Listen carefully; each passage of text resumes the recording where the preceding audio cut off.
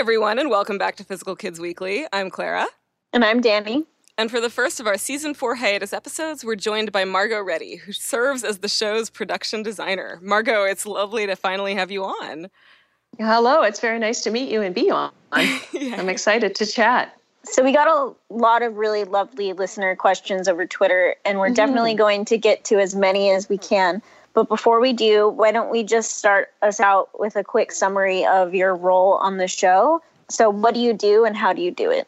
I think that's a really good question. And people ask a lot about what exactly is a production designer. That name of that position didn't actually emerge until about the 40s or 50s, I think, in Hollywood. It was always the art director. Yeah. And then they added the production designer on top of it.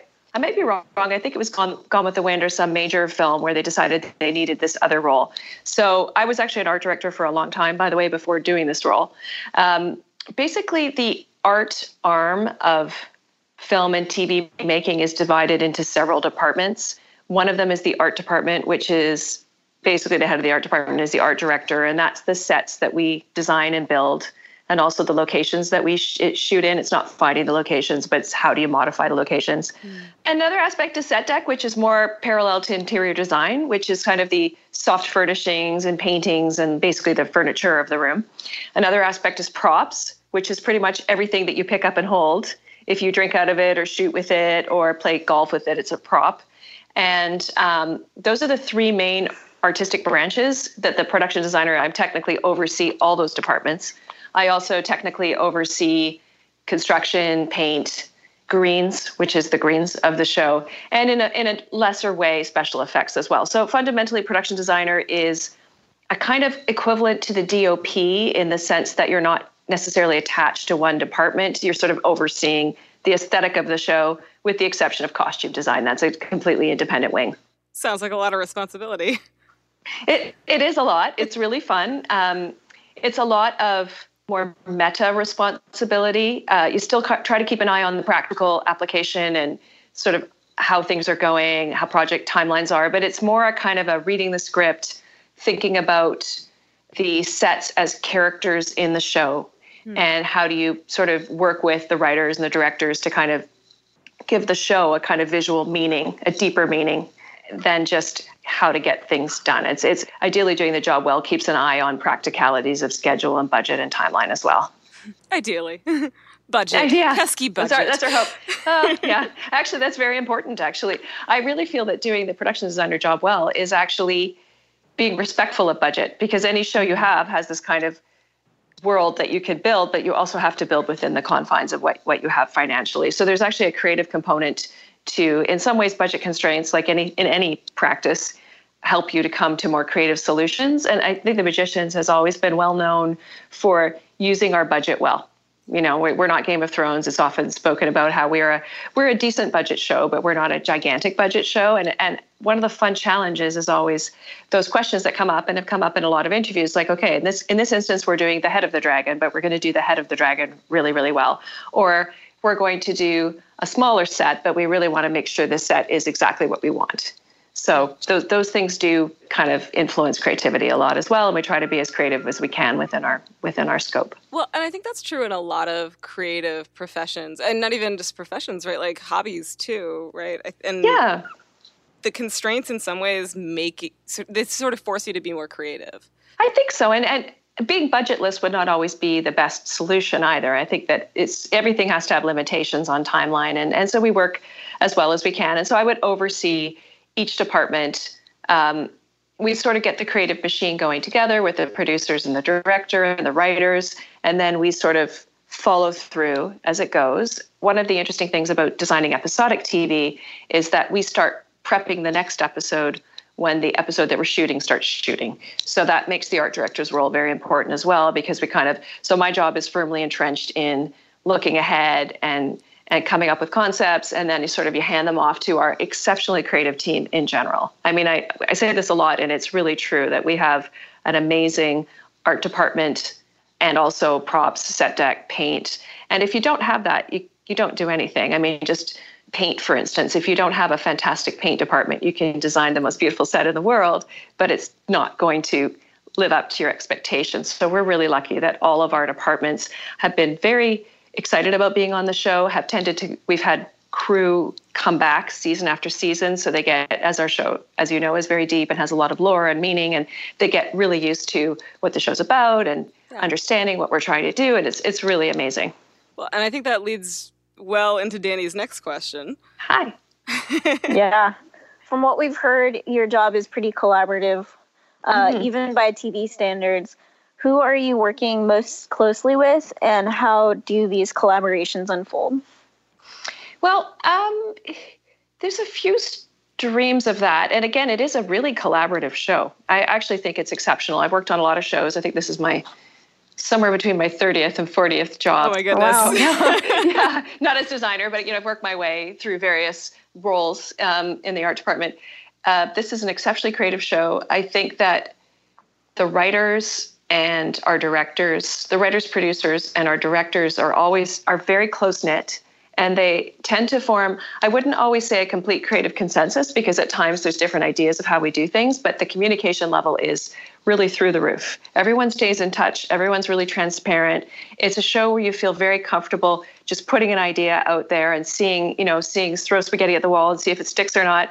There's times when I first started designing the show that I had, I'll get into it later, but a couple of just wild ideas. And I thought, okay, I'm just going to do it. I'm just going to pitch this idea. But of course they're going to, no one's going to go for it. And they're like, yeah, that's interesting. Let's do that. So it's really fun. But I think the person I probably work the most closely with on an ongoing basis would be Chris Fisher, who's our producer director, who is from LA, but it comes up to Vancouver during our production season. And he's a very, very amazing director, but he's also a producer on our show. So he's kind of the arm of the showrunners here who helps kind of steer the show creatively, make sure that we're staying sort of on point with the theme. And he also helps with, like I said, the more practical issues, as well as like helping us decide where to expend our resources.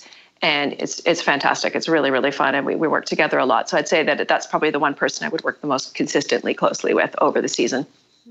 So the collaboration aspect of it is something that really fascinated me. And I think the first time that I really thought about it, like in a deep way, was on 305, A Life in the Day.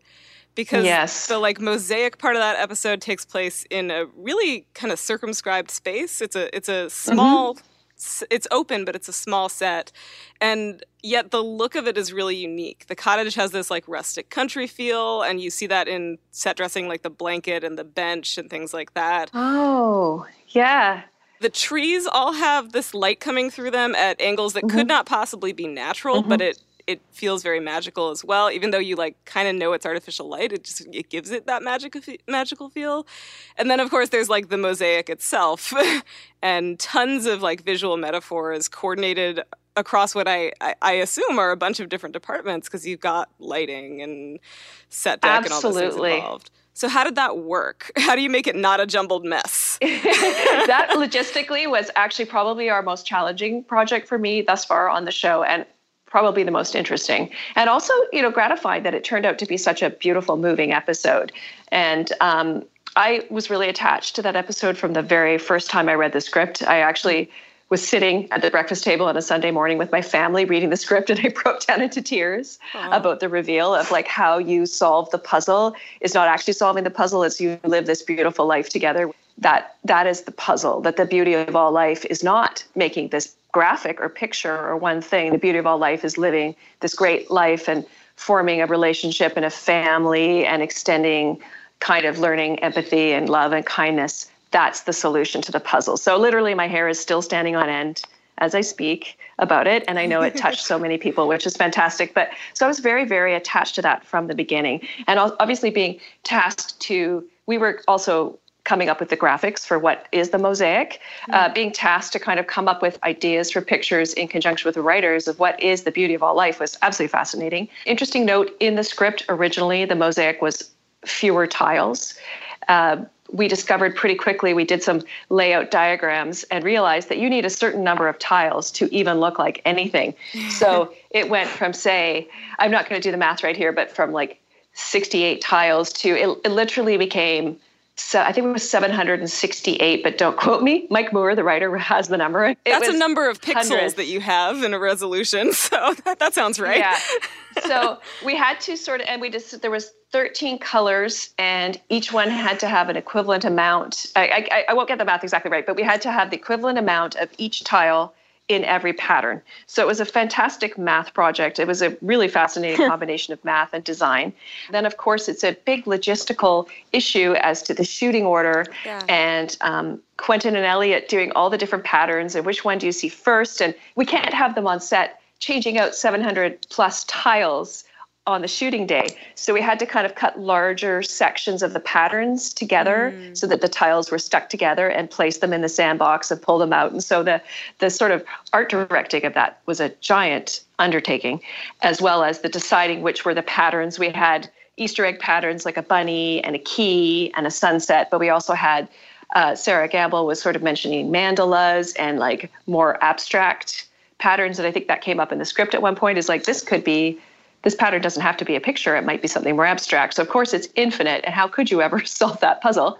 But also the changeover on the cottage was really fascinating for me as well, because we wanted to show their life cycle where they come.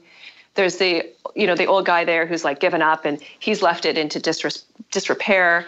And then they start to form their life together. There's a child. The cottage grows and expands and gets more bright. And we added clotheslines, and we've had the plants actually grow. Yeah, we had sort of trees at the corner that just kind of got taller.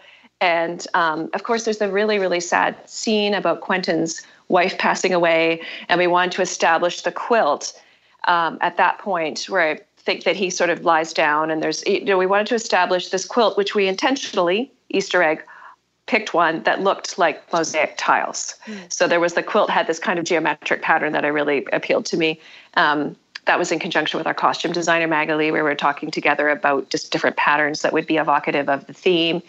And then, of course, as they get older, the cottage starts to kind of fade and kind of it doesn't get physically smaller, but starts to feel smaller. Some of the dressing around the mosaic kind of like shrinks back as their life cycle comes and goes. So it was really a beautiful, beautiful project to be involved in. And, we have 8-day production schedules, so we had to be very careful about how we timed it all. And we didn't film it entirely in chronological order. So we had to be really careful and map out exactly where the sequence was. And what drove the bus in that was, to a large extent, the greens, that we had a lot of changing out on trees and plants. So we kind of wanted to make sure that we could accomplish all that the way that we wanted to. So we really enjoyed that episode. I think we did too. Yeah. I could go on about that forever. We had a lot of listener questions. Shout out to Nat and Fillery, Bad Guys, Duh, and Aredin Sink. Yeah, I don't know how to say asking about your inspirations for the various worlds you build. When you start work on a new world or a new set, especially if it's one you think might come back, where do you start and where do you look for inspiration? Are there any sets you can tell us about where the inspiration is really visible or where it comes through really strongly? Oh, absolutely. That's a great question. Firstly, I think one of the challenges of this show, and I suspect this show is fairly off the scales in this regard, is that we have so many world dimensions that we really, really want to distinguish visually. That's probably the biggest visual challenge on our show, is setting up. It's not just the set design, it's also the camera angles and the lighting that we want to help people who are watching it be able to tune in and know, okay, I'm in what we call the New York look, which is Brakebills, but it's non-Brakebills Earth. So we have looks for the first 3 primary looks that we set up were Earth, non-Brakebills, which we call the New York look, which is very cool, washed out colors. We don't use any reds or oranges. We drain the color of that world. And then we sort of step up one level to Brakebills, which is more warm. It has a bit of warm light and ambers, but we don't go full yellow in Brakebills. And then the most colorful world is Fillery. And there's also different types of camera movements and things that go with those worlds. So we sort of set that up as the 3 primary worlds at the beginning. And with those worlds in place, then of course the challenge is when you start introducing new environments, how do you set them apart from those? And at times we've gone more extreme. An interesting example is the first episode that I designed for the show. We had the poison world, or the poison room, which was absolutely fascinating. I was just so excited when I read that in the script. But, that had to feel very, very different and very poisoned. So I recall sort of pitching, I really like Stalker, that Tarkovsky feel, like super bleak. This has to be bleaker than the New York look, bleaker than Earth. So I remember getting together with our DP, Ellie, and saying, you know what, I kind of think that what if we just drain the color like right out of this? And how about, I showed him some images, and Chris Fisher, our director of that episode, like, what if this was like Stalker, where there's like ash falling from the sky and it's completely drained in color, and there's like, icky dead plants growing over things. So we did it. We didn't have ash falling from the sky. We had feathers. And that was really challenging to clean up, but I think worth it. So that was one example where we thought we're just going to lean right into this world. And then, of course, we went back to the Poison World in season 4 with Zelda and Keaty. And that was really fun. We actually shot that at a different location. But because I think we set up the parameters of what the world feels like, ideally, we could switch locations or switch sets, but set up those parameters of lighting and set deck and the greens, and we know which world we're in. So that was one example where I think that we carried through with the inspiration. So one of the things I wanted to ask was if you ever look, and I think somebody maybe brought this up on Twitter too, if you ever look to Lev's novels for inspiration, like to the descriptions of those, or... Yep. No, there is an interesting, of course, overlap and difference between the books and the show. Yeah. And I love the books. I've read them. The writers know the books more intimately than I do. And it can be sort of, sometimes my mind will sort of try to seek back. Is that how it was in the book, or was that how it was in the show? When I'm thinking about something or returning to a character or a location that isn't sort of super recurring, I'll have to look and flip through the books to go, okay, that was, what is that? But I definitely, there's been times when we look to the books for inspiration in this season that I can't speak of, but that's really important. Yeah, it's a real mix, I actually think. I think the writers find a lot of inspiration in the books. And for the Muntjac, for instance, this really funny story is when we usually have a phone call at the beginning to talk about, the bigger set we're doing for the season. So for season 3 with the Muntjac, I was reading the book and clocking that this was a kind of a recognizable boat. It's, that it's like in the book, it's more of a sort of typical schooner wooden boat. Mm-hmm. And when we had the call with the writers about it, I started sketching on the closest book I could find in the back. And I realized later that it was the actual book. It was the second book in the Magician series. So it's kind of fun to have the sketches for the beginning ideas for the Muntjac in the book. We found some inspiration in the book, but also went a little bit changed it a little bit as well. We added some different details so that it became more of like expressed as more of the living entity of the Muntjac became a bigger feature for us. Yeah, I'm remembering something kind of vaguely. I think Arjun told us that the metal grating somewhere on the Muntjac like told the story of the quest or something. Oh, like it did, yeah. Yeah. Sometimes it's great to kind of find inspiration just in the story and to use that to drive design, because design can be driven from so many things. We talked about the story that the Muntjac was a boat, it's a Deer class schooner, but it's also got this kind of living heart, this wooden, she I think of her as a she. Mm-hmm. She has this living kind of core where her heart is kind of making the boat. So we designed it such that the kind of roots of the tree in the middle of the boat and the kind of canopy of the tree kind of made the ribs of the boat. But we also had this screen that was dividing the king's quarters from the main living area. And it had 3 panels. So yeah, we designed them as having like a kind of deer running through the forest and a hunter chasing the deer. And then the deer basically turning into a boat and flying away, because of course the Muntjac does fly. So I thought that was really fun to kind of show the story as I knew at the time, which is the boat is gaining independence. The boat is female. There's the scene where Margot kind of tries to emancipate the boat. So the boat sort of finding her freedom and learning to fly. So I think I probably told that to one person. It's kind of like, oh, there's a reason, if you look closely in the screens, there's a little story there. So that's really gratifying and wonderful that he noticed. It might have been one of our other guests, but I don't know. I think I attribute a lot of the Easter egg things to Arjun because he told us our first Easter eggs from the show. So.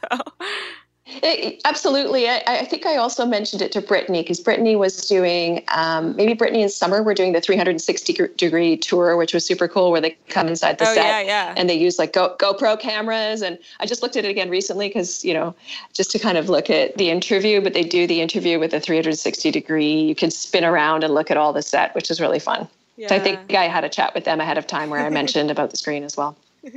A few of our listeners asked about the set for The Underworld. One, like I was Ink, even joked that you might have come to their office for inspiration. Can you tell us? I actually saw that. Maybe we did. Can you tell us about that set in particular and what inspired it? Yeah, I think The Underworld was very much one of those script story-centered ideas where the Order, the librarians, are so fanatically precise that we've had a lot of fun with that over the seasons. In season 2, there's a scene where we catch a glimpse of the library snack room. So we did all the lunch, sort of the lunch bags folded over and stapled with like little names written on in the same black Sharpie, like Ken and Judy. And, so that was fun. The previous production designer of the show, Rachel O'Toole, did this amazing set with the card catalogs that go on forever with the little name tags, and they extended it with visual effects. The Underworld is kind of rooted in this idea of, obviously we're draining more color out of it and that it's the afterlife, but also because Penny's ultimately working for the library, the Underworld, we sort of leaned into the library type environments where it is we pictured it very clean and modern and non-distracting, and they're very focused on what they do. One thing that I looked at for inspiration for that was Alphaville. I really like that film, and it has this very beautiful modern sort of French modernism, 1960s look, which is very clean and simple. So one scene I really love when Penny Forty is first going to the Underworld, and he's walking down this really long corridor where we added some lights at a 45-degree angle above his head and a mirror. So it just feels really long and simple and clean. And, it just distinguish it from the New York look, which is very gritty and can have graffiti and be a bit dirty, and Brakebills, which is very wood and warm and friendly. We went to a completely opposite pole with that and kept it all grays and blacks and whites and simple wood furniture. And we also needed to distinguish it from different libraries as well. So the Underworld Library is like the most simple. And you can see that, of course, in the set to the elevator as well, where it's just literally like white walls with vertical stripes and a black floor, and just keeping it really focused and simple. Do you see that as like an efficiency thing, that like these libraries are... I think it comes out of that sort of like the man in the gray flannel suit, those 1950s and 60s kind of ideas of like the worker, where you have these beautiful shots of, almost an early cubicle farm, or actually the 1962 movie, I think, called The Apartment with Jack Lemmon, where you see him in his workspace where they're like all have the same typewriter. It's like this sea of desks going on to infinity, and this gridded ceiling going on to infinity, and all these at the time, men sitting typing typewriters. And of course that came up as well in our revision room that we did in season 4 with John Scott's episode, where we had an actual revision room for the library with a sea of desks, and we did a visual effects extension. It was my dream project. We got to extend it with green screen, where you have that long several lines of desks with the typewriters called the Cassan 3000. We had a little Easter egg there based on Cassandra, but the typewriters writing the stories, people's stories, automatically through some kind of spell where she's automated that she's writing people's stories. So it got, it can infuse, it's fun when you start to design one environment, but it can start to infuse future related environments as well, like that. Yeah, well, and so one of the other things that came up in season 4 in I think it was episode 407, there's that like electrical grid looking thing behind Penny in his office. I'm glad you mentioned that. So we took that out of, the big, when you look at the revision room, for instance, these two side walls have this kind of like light up panels, which in our mind have to do with tracking where books have gone. So they're a kind of like you're in a kind of control room, you track information. And the trick with Penny's office, it's interesting that you mentioned that because, again, getting back to restraints, due to that being, we'd had a couple of really big episodes. 406 was, of course, a huge episode. So 407, we were in somewhat of a kind of subtle mode. We didn't want to overbuild. We had to kind of fit this to our schedule on set. We basically built it between a couple of other sets. It was we would do a small environment, just telling you behind the curtain of how things go. But I didn't want you to be staring at a concrete wall behind Penny. So we were looking for ways to add meaning to the fact that at Penny 40 was now sort of moving up the ladder in the underworld. He's starting to lean into his job. He's getting excited about it. He's seriously sort of lecturing people that he thinks are newbies about how the library works. And so, one day I was like, well, what if we just put a piece of that kind of look behind him? And again, it leans into the mid-century. It's slightly engineering-ish, which I think makes sense for the Underworld Library. And it certainly was really fun. I think it kind of, you don't want anyone staring at an actor in front of a blank wall for a long period of time, So It is a lot of dialogue in that office. So, and I really love the shot that our director, Sally, and our DP Ellie did, the beginning shot where we're establishing that we're in the underworld and they basically go up over Penny's head and go upside down. There's this wonderful shot that I thought was just a brilliant way to, in addition to hopefully the cues of the set and the set design, a brilliant way to say, yep, you're in the underworld now. You're upside down. It's really cool. Yeah. It's funny. Danny, Margot, have you seen Good Omens? Have you been watching that? No, I saw my list of about, We've only watched like 2 or 3 episodes. I think someone will tell me if this is a later episode than that, I'm sure. But we just watched an episode where Crowley, which is David Tennant's character, kind of tries to pull the wool over his superior's eyes by like pretending at a penny and that like pretending that he was giving a test to his superior. And it made me, we just watched it last night and it made me think of that scene again, that episode. It was fantastic, and I'll admit that I didn't see it coming when I was reading the script either. I was like, I was as shocked as anyone. I was like, okay, that makes sense. That's awesome. Yeah. One of our listeners at @high_Malin, I think I'm saying that right, asked, how do you decide how different places in the show should look and what are the key differences between them? And you talked about this a little bit already, but I wanted to kind of push you to talk about how that applies to the alternate timelines. Because, like you're really looking at the same places, at the same locations, but the tone is so different from one timeline to the next. So like there's absolutely. Yeah, there's that episode with where Quentin is the Beast in season 3, where you see like 2 versions of Fillory and 2 versions of the Breakbills library, and then there's 406, a timeline and a place from this past season, where there's like a really strong dystopian vibe, not just outside when you have all this like barbed wire fences and soldiers and whatever, but also like inside in Stopper's house and Marina's apartment. Yeah, like what techniques do you use to differentiate all those different versions of what is otherwise the same set? Yeah, got it. No, it's another really good question.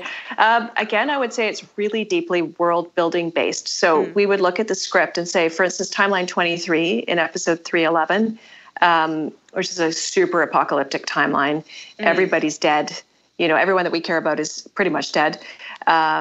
We decided that, and the Beast has taken over, and that Breakbills is in shambles. So we went with shambles. We went with, the script was indicating that, things are people are living in survival mode right now. And there's a scene I particularly love in that episode, actually, when we get to go to Dean Fogg's office. Yeah. And he's in survival mode, and he's already been through 23 episodes, and I'm paraphrasing, but he does something like, oh my God, I have to live through 17 more of these, like when they tell him they're from timeline 40. But basically, it was really fun. We redesigned all of our sets to have broken windows. We added some almost like yellow, sickly color to things, like sort of almost a bleach bypass kind of thing, where everything started to look everyone looks less healthy. The environments look less inviting. We added piles of debris. We thought about the story. So again, it's story-based. We're going to imagine that the heat is turned off. There's no electricity. We're not using our lights that are our practical lights in our set. We're bringing in work lights. These are sodium vapor work lights, so they have a certain color to them that feels really uncomfortable and harsh. And we made piles of debris out of the furniture because we imagined that battles had taken place here. We even did some battle scars on the set, that these guys have been fighting the beast. The beast have won. They've been doing barricades, and and now they're like living in the living room of the penthouse, and there's like bedrolls left over. And you really want to feel the story. It's a good example of what I was saying, was where the set is a metaphor for what that story is about. And that story is about, this is where it went really bad. This is why Jane Chatwin kept rewinding time. This is why they ever went to the effort, is because these realities are not turning out well, trying to get to reality 40 where it actually has, people continue to, they survive the beast. So that was really deeply rooted in Apocalypse story. 406 was really fascinating. Of course, that was that on steroids for us. That was our most challenging episode from a timeline point of view. And one of the challenges in that actually was how to differentiate timeline 36, which is the sort of magic hedge witches are being suppressed, from timeline 23, which is a flat out apocalypse. Right. Because we did want timeline 36 in episode 406 to feel to some extent militarized, but not full on apocalyptic.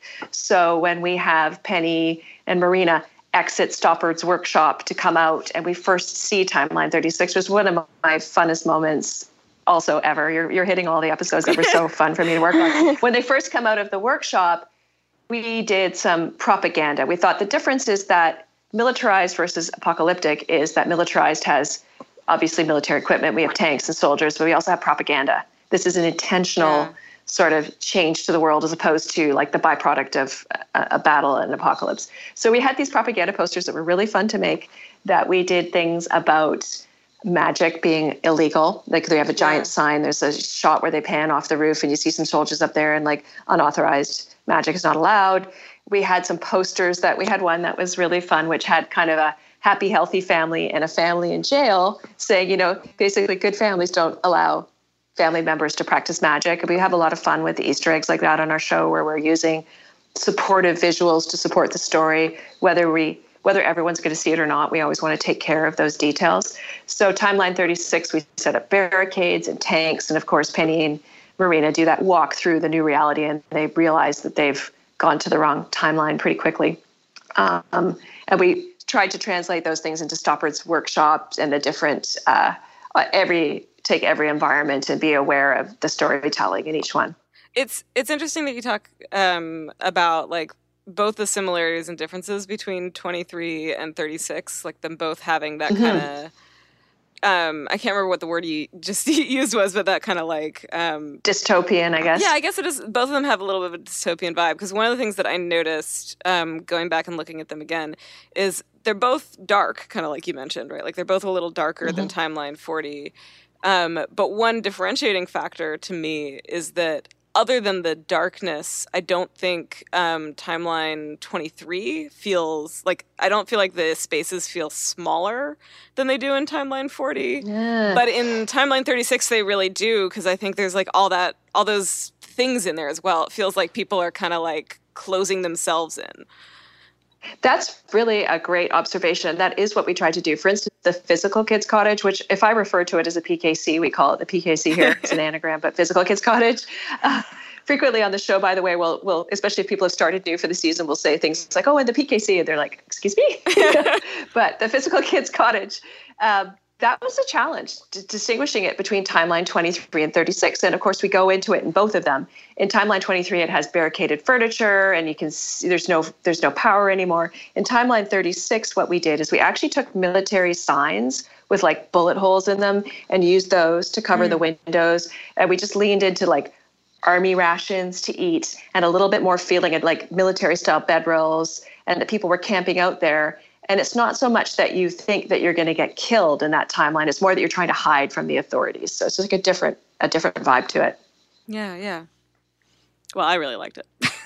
Oh, that's great. Yeah, I enjoyed it too. I love that. I liked 406 very much, including, I have to say, The Mummy. That was one of my highlights. Yeah. Was doing it was just so different than the rest of the episode. It was just like so fun to kind of take this little sort of breather and do this fun scene with the mummy in the kind of storage room for the museum. Was really fun as well. Yeah, it was a great episode. So Adam had a question about the tip of the iceberg effect too. all those details that you don't necessarily notice the first time that you're watching, but that contribute to the world. How do you know when you've hit the right amount of detail? Do you ever struggle with time or budget? I guess we heard a little bit about that second part, but yeah. We definitely do have constraints on that. And I would actually answer that pretty simply and say we put as much detail, layers, meaning in as we have time and budget for. I think that pretty much everyone working on the show loves the show, is fascinated by the worlds of the books and the world of the show. And we're all very enamored of doing the best work and taking it as far as we can. So I would say that we're all the people that like we sprint to the finish line on every single episode and do the best we can to put in the right amount of detail. There are definitely and detailed layers, and there are times when we know that we have to lean less into one set or environment so that we can accomplish one. Like if we have a new set or environment for an episode that's establishing a new world, we will probably try to sort of funnel our resources into that as much as we can. The pyramid effect, did you describe it as the iceberg effect? The iceberg, I think.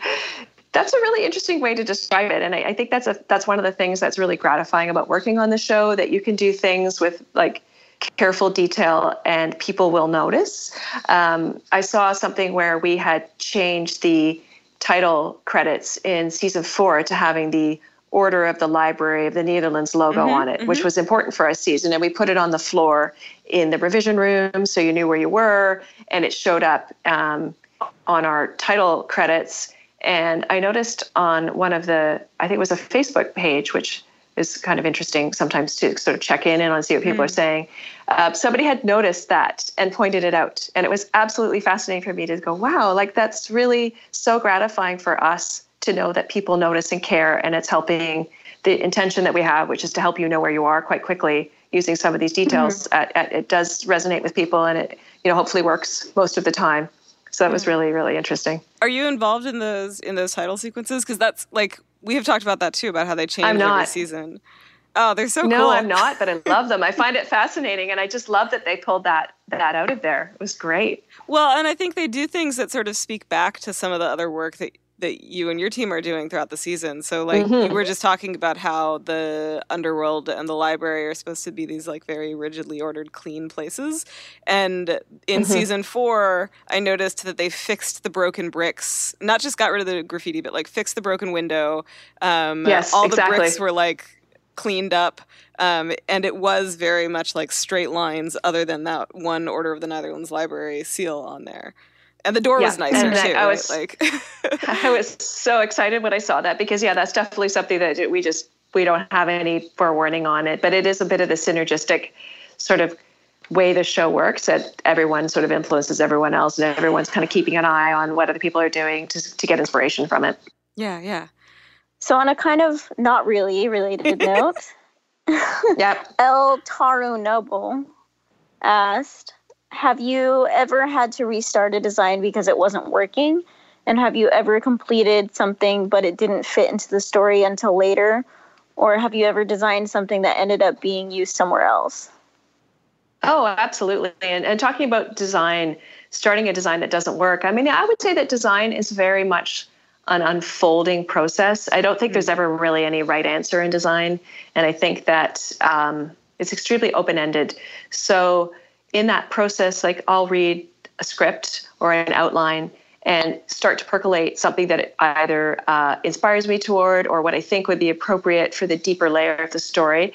And sometimes I'll send a pitch to Sarah and John and Henry and the gang and say, this kind of really makes me think of sort of a modernist, kind of 50s mid-century. What do you think about that?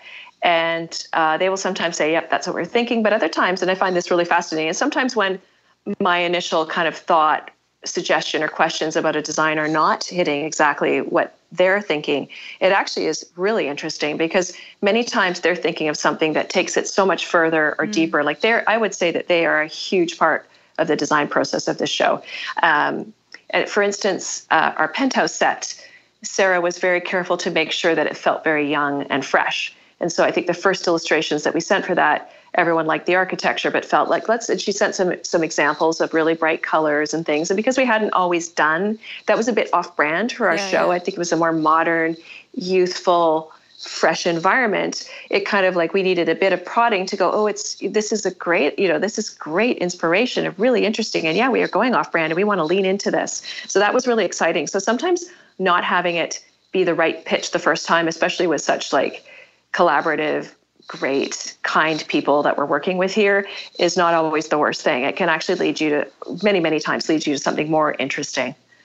And there was a second part to that question as well, which was, I think, do things that we use end up getting used somewhere else? And I would say all the time. A lot of our sets, because we're an ongoing TV series that you have resources and we repurpose things. We take things that we've used for certain locations, and we like to conserve as well. We don't want to just throw things away when we've done with them. So at times we do reuse components or repurpose parts of sets into other things, especially if it's the same environment. If it's a library set and we have the card catalogs from the long hallway, but we want to have some card catalogs, say in Zelda's office, we will take some of those and they will live again. And we also have a sign for break bills. It's on wheels and it has signage on both sides that we change out sometimes, but we often refer to it as the hardest working sign in show business because whenever we do break bills, we tend to, we'll change it up and do different things, but this sign tends to come along with us. It's like an old friend. It's held up for a long time now. It's a hard working sign.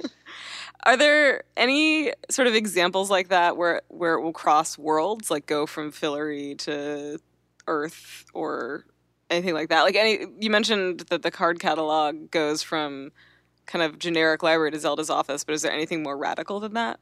I would have to say probably not usually. And I think that's a byproduct of how sort of firm we try to be with ourselves about defining and distinguishing the worlds.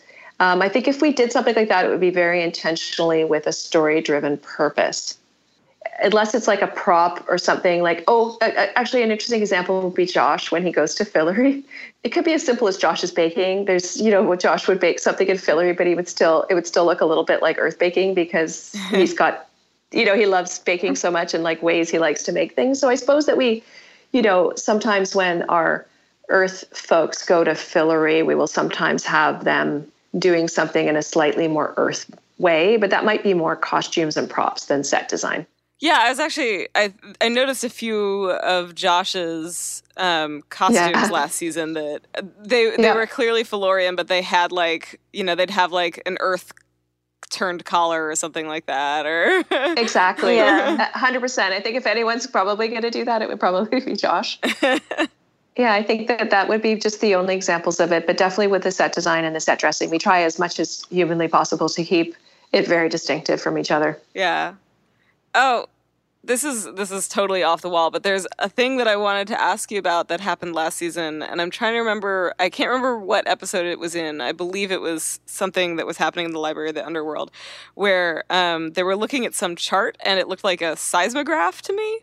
Ah, yes. That was the chart of the notion that there is meant to be a certain titrated outflow of magic from the library.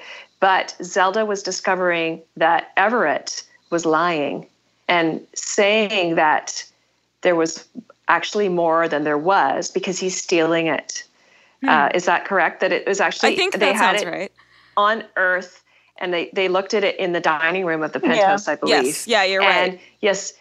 And because it related to the library, we intentionally keep those types of props in a kind of simple sort of mid-century style. So we designed it to kind of, look like a sort of mid-century seismic, simple. This is not a computer. This is the library. They don't have computers. It was a kind of like they use magic. Like they move things from place to place using pneumatic tubes and canisters, and they're sort of holding to that type of, So we did that on purpose to make it feel a little bit. The pneumatic tubes always made me think of Brazil, the Terry Gilliam film. Yeah, definitely. It's really interesting. And another show that I would say that I've been watching that I find really intriguing is Counterpart. I don't know if you've seen it, but it reminds me, I think what they're dealing with is similar to some of the issues we deal with where they have, would it be a spoiler to say what the show is about? No. It's fine. It has a lot of, it has two worlds. It's basically that an accident occurred in the 80s where Berlin split into two realities. And it's utterly fascinating for me because it reminds me a lot of the challenges that we face the magicians, that they have these two Berlins that have slowly been drifting apart since I think 1987. And so they have things like the equivalent of our decisions that they have to make all the time about how do the computers look different in the two worlds and how do phones. And that's two worlds, but it's intriguing to see because I enjoy watching it to see the decisions that they made, to think about our show and the decisions that we make and how we're sort of facing the same kinds of issues, I guess. Yeah. So we had a question from Kath about the evolution of sets that show up season after season. And she was particularly interested in Fillory, which I think she's right? Like in the first season, it feels much more fairy tale. And then in later seasons, it starts to feel a little bit more like a real world. Yeah. And I think, again, that's something that was intentional on the part of the show in the sense of, you know how Quentin, when he and Julia are lying under the table and looking at the map of Fillory, it's just this beautiful thing that has been with him his whole life. He's like ultimate fanboy. Fillory to him is something that will solve everything and make him happy, which we know that nothing in life can solve everything and make you happy. And Fillory is as complex as any other world. And so when they arrive in season 2, or at the end of season 1, but in season 2, there's so much magic. Magic is plentiful. You know, the farmers, there's a scene at the beginning of season 2 where farmers don't even know how to water crops. I mean, they've never had to really do anything. Everything has come easily. But then when magic is shut down from the wellspring, we really wanted to make sure that it felt like Fillory was becoming more of a real place. Like magic is drained. Yeah. We tend to use feathers in the air when magic is abundant in Fillory to make it feel. Yes. And we toned down, we added a lot of greens when magic was abundant in Fillory, lots of greens and flowers. And we amped up what is already the beautiful environments in Vancouver to extra hyper real, hyper bright. And then when magic was gone, it was less. We took that all away. So suddenly we're in a forest in a world that can start to feel more like Earth because we've taken away the magic. So actually, speaking of Fillory and forests, I think, was it season 2, the opium forest one? Yes. Yeah. the flying forest. So funny. Yeah. Can you tell me about what you did there to make that feel different from the other sort of magical forests? That one was actually, we shot in a forest in Vancouver that has a type of like moss tree. I couldn't remember the exact sort of phyla or whatever the name is for it, but it's a tree that actually has like sort of a dripping moss, like literally that has grown over the branches of the tree. So we didn't actually change that over much. We actually were just lucky. We found a location that suited us for that. Yeah. So there's an astonishing variety of landscapes around Vancouver, which we've made use of, including a lot of like evergreen forests like that, but also some more farm type lands. And, you know, I know that was one of the main reasons they chose to come to Vancouver to film here, was because of the potential of doing all the different Fillory. And I think that that's something we've tried to make the most of, all the different Fillory looks. Yeah. Yeah, the one that was in episode 6 in season 3 with the mushrooms and the mushroom fields. Oh, yeah. I really enjoyed. We found a really great location for that where we were able to kind of find a hill and get back really far with the camera. And there's a partial visual effects extension, but to kind of show all these mushrooms growing in this like previously pristine Fillorian landscape. You know, we're just very lucky in Vancouver that we have so many options to choose from to do those kinds of scenes. Were those actual mushrooms or were they? Well, basically we designed a kind of mushroom top and then this kind of embryonic sac underneath for the fairy babies. That was really fun too. And when I saw our special effects makeup crew came and they put like a little robotic, the one that Margot pulls out of the ground, you know, where it's this like epic kind of like gross out face. And she's just like, ah. And they actually, our special effects makeup people designed a little robotic creature that was radio control, like sort of remote controlled to go inside this kind of viscous, semi-transparent sac. That was fantastic. And it was that was, you know, one of the bigger design challenges was trying to make mushrooms that looked a bit fairy tale, but could actually be real. Many of our challenges in the show span that line, actually. Well, they reminded me of a very particular type of mushroom, which I was trying to think of earlier today, and I couldn't think of, but it's like this very bulbous mushroom. And toadstool. No. It's not a toadstool, actually, because when you... it's not? Their sort of defining feature is that when you, touch them too much, when you move them or try to take them out of the ground, they explode. There was a particular mushroom that we used as a reference in that. I'm trying to remember the name. I want to say, I can't remember the exact name, but what we liked about it was, that it had this like mushroom shape, but was a little bit fanciful. I wonder, I didn't know about the mushroom that explodes. I forget what they're called. I'll send it to you when I figure it out. Well, no. It's like, to spread the spores, because the spores are all inside in that type of mushroom. And so like when you remove it from the ground, it explodes and the spores go everywhere. And it just spreads everywhere. Oh, fantastic. Anyways, I was going to say that just sort of apropos of that sort of design challenge of doing something that looks like it's a bit fanciful, but also could be real, like getting back to the kind of what John McNamara, I think, has said about our show is that it's a fantasy about reality. So one of the big challenges that sort of surrounding all the conversation about design on our show is that we always want to be careful that I would say that anywhere we shoot could feel like a location, even if we're building a set in a different timeline or a different world or past or future. We always want it to feel like it could be real. That requires detail and attention to finishes and all of those things. Yeah, and thinking about what you were saying about the evolution of Fillory over the seasons, right? I mean, you were talking about how Quentin thinks this is going to solve all his problems, but he also thinks of it in this kind of like fairy tale fantasy kind of way. And so it's kind of interesting that like his first encounter there is something that is very traditional fairy tale, and then as he starts to see it differently, it like physically becomes different. That's a type of almost like I would say like a subjective viewpoint on reality that we also bring in times into our show where we're seeing it through somebody's point of view. So I think that was a big part of when we lose magic. We tried very hard to have everything desaturate. We took the color down even more. So New York, that was always our New York look, which is earth, but not Rigbills. We just took the color out of the environments and make everything a bit more bleak for that season so that when magic is gone, you can really feel that. Yeah. Okay, so we're coming close to the end of our time, but before we go, several folks, shout outs to High King Elliot, Lauren Epps too, and Nat and Fillory also wanted to know about your favorite designs, both from the most recent season and overall, which sets or episodes stand out to you? Thank you for that question, because it's always kind of interesting to think about that. From the most recent season, I absolutely loved doing the desert musical episode. 410, all that hard glossy armor. That was actually incredibly challenging for us for weather reasons and logistical reasons and we visual heard it was effects raining, right? versus practical set reasons. It was.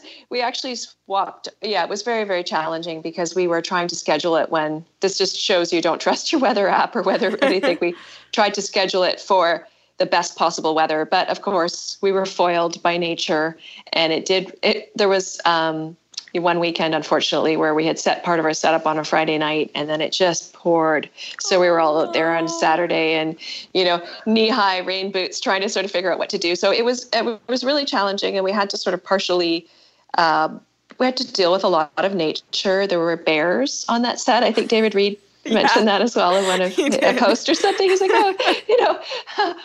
our brave Greens people were out dealing with that. And, we're trained for those kinds of things because we do shoot a lot in remote locations. But this episode had everything. It had a really challenging story. It also had the escape room, which I just absolutely loved. Right. But honestly, doing that village and trying to design a tent that looked nomadic, but also distinguishing the worlds where we sort of had a couple of different like scales of society and a tent that had a different unique shape to it. And we carved these poles that was an instance of like our amazing crew where we put out this beautiful carved pole design that I was kind of hoping we could get something remotely like that. And then our sculpting department just went and like reproduced these both beautiful sketch that they just took it so to the last detail, which was amazing. So that was an extremely gratifying set and just very different. What I loved about that is that we hadn't done that before. It was a completely new world, really interesting. And then the kind of technicalities of how to film in a sort of a ravine that we helped it feel more deserty, and we built some sand dunes and we helped with some drainage. And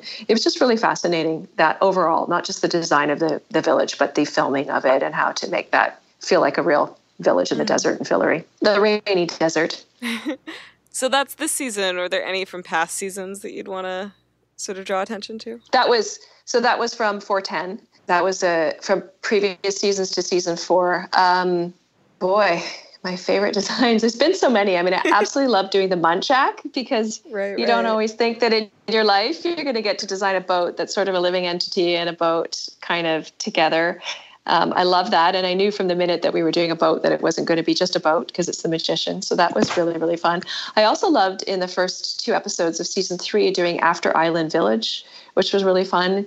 Just doing a kind of a lesser scale. In Fillory, we see the throne room, we see the royalty. It's always fun to go to other parts of Fillory because it is sort of open-ended. And this was the After Island Village where they weren't wealthy. These are people that are just living on the land. They're just getting by. And we did those fun huts where we actually, yeah, exactly. And we grew grass up over the roofs. And it was really sweet to try to get a sense of their life and to kind of care about these people and want to make sure that we felt that we were. So we did we had areas where they were making boats, and we put a lot of detail into that set that I don't know that it was necessarily featured, but if you don't have it, it doesn't feel real. That's the fun about some of these sets, especially Fillory, is you do need to lean into the completeness of the world building, even if it's not about those background details. But if you don't have them, it won't read like a real environment.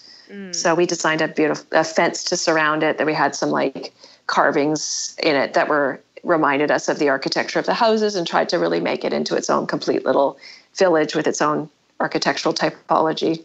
So last question, also from Lauren Nepps, because I think it's a good note to end on. What advice would you give to an aspiring production designer?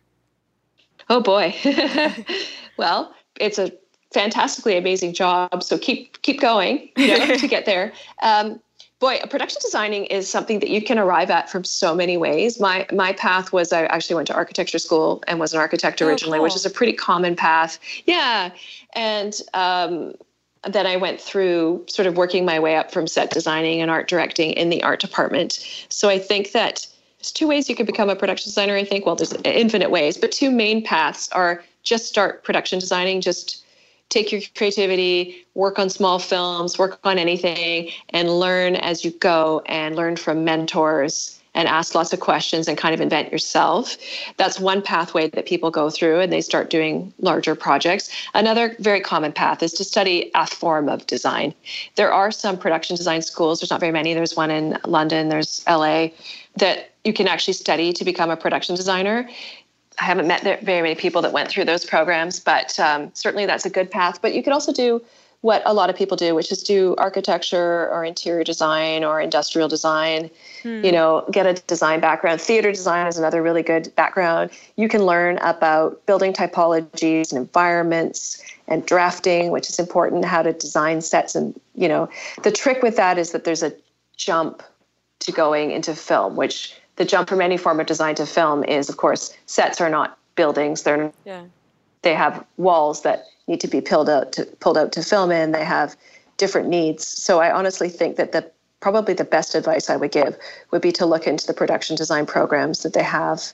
There's a few really good ones. And to do that would be the most direct, informative way, I think, to get into it. So now that I know you have an architecture background, I want to ask you about the Muntjac just one more time. Did you guys have a boat that you bought and then outfitted, or is that built from scratch? We sure did.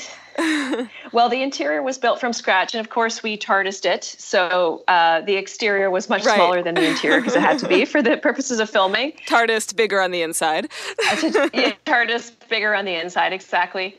So we did. That was so fun that we got to go boat shopping. So we started to kind of see which boats were out there, and our producer Mitch was kind of sending us, before we even started the season, he was kind of sending us links to interesting boats out in the world, and we knew the type of boat that we wanted to sort of start with. And then we found this fantastic, I want to call it the Muntjac because I just feel like it is the Muntjac, but it wasn't actually named that before. But we found this fantastic, I think it was a 1950s Norwegian boat that was a bit of an icebreaker, like it had a purpose. So it wasn't just a yacht. It felt a little working boat-ish. So we found this fantastic boat, and then we started to add to it, which was we added the swirls, which were my kind of idea about the energy of the tree. We had them down in the set as well, the idea of the tree translating her energy back to the boat. We added the the muntjac deer sculpture to the front, which that was really fun to do that sculpture. And then we changed the sails to red and painted it and added, we actually painted a wood deck onto the deck to make it feel period. And it was really, really lovely. We added a lot of teak detailing and wood detailing to it, which to give it the feeling that it could be made in a pre-industrial culture like Fillory. So yeah, it was great. We got to go boat shopping and and make this boat. And we got a really, really fun season that season because we had a lot of boat work. So we all got to see some parts of the province that we haven't necessarily seen before and shoot in different locations and kind of be with the muntjac, which was really fun. Well, so that's my last official question. But I do have to ask about your dog, who I think I caught a glimpse of yesterday when we were doing dog. Yes, tell us about your dog. Actually, it's funny. One of our writers, Christina Strange, she has the same. I think her dog is a mixture. My dog is called. Well, it looks like the word is Keeshond, Keeshond, but it's a Dutch word, so it's I think pronounced actually Keeshond.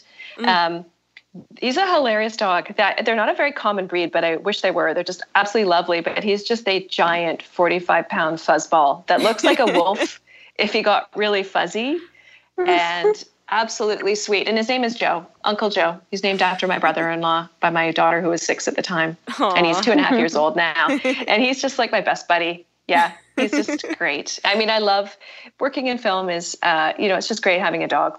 It just seems to go really well with the film life, Yeah. Did I see him yesterday? I didn't think about it until after the fact. At first, I thought it was like a scarf. I intentionally, when we were doing a little a technical run-through, I actually intentionally kind of turned the Skype camera so you could see Joe, but he was jumping and so excited that I thought, maybe she didn't really see him. I was going to introduce him, but he was like too excited.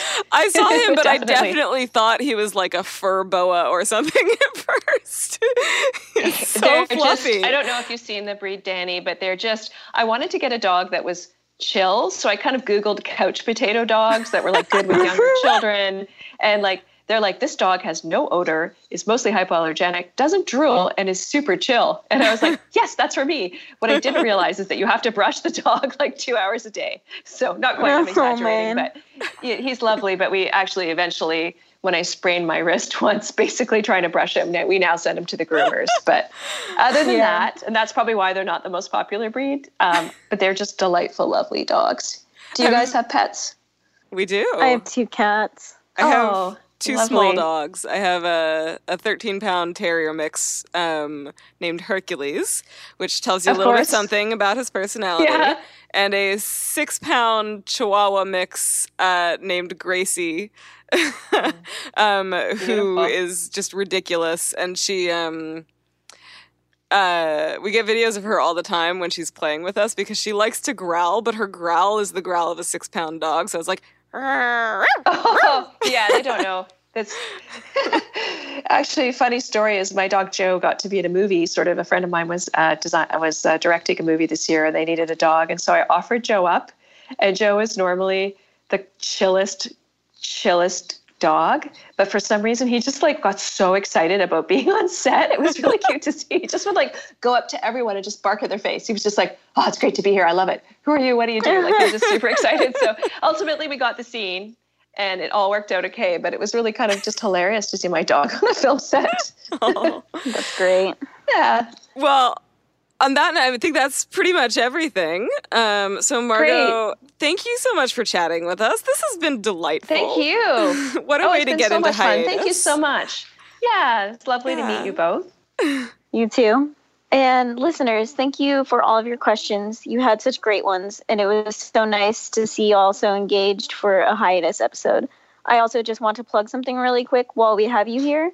I helped organize something really cool for fans of the show that have felt hurt by the finale and are still mourning Quentin. So at Not Cool Co. and at Basic Stuff Mag and myself created a Quentin shirt. Mostly all the artwork was done by Not Cool Co. though. She's amazing. She's really talented. Very talented.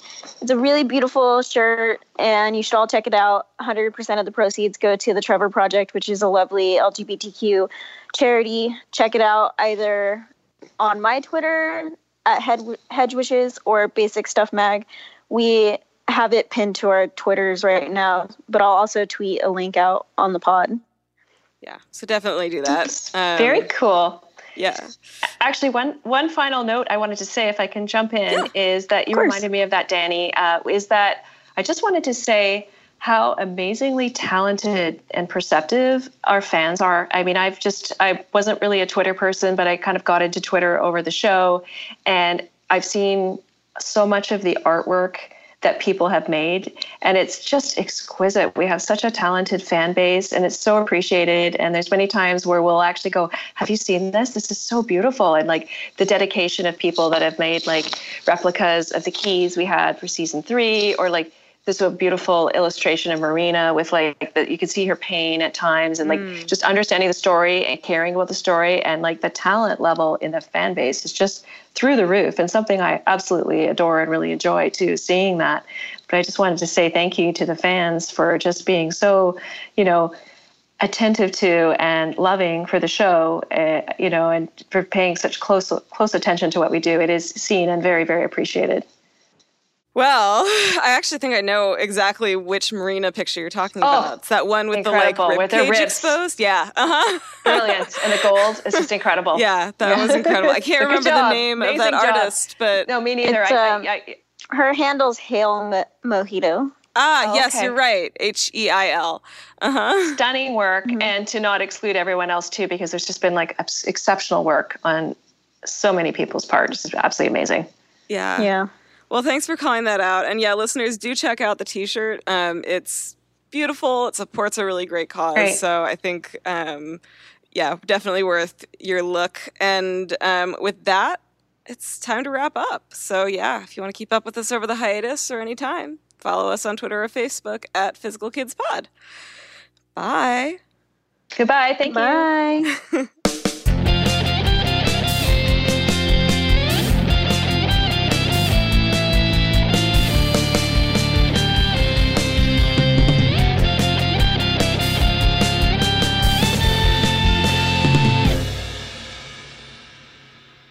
Mind Slut.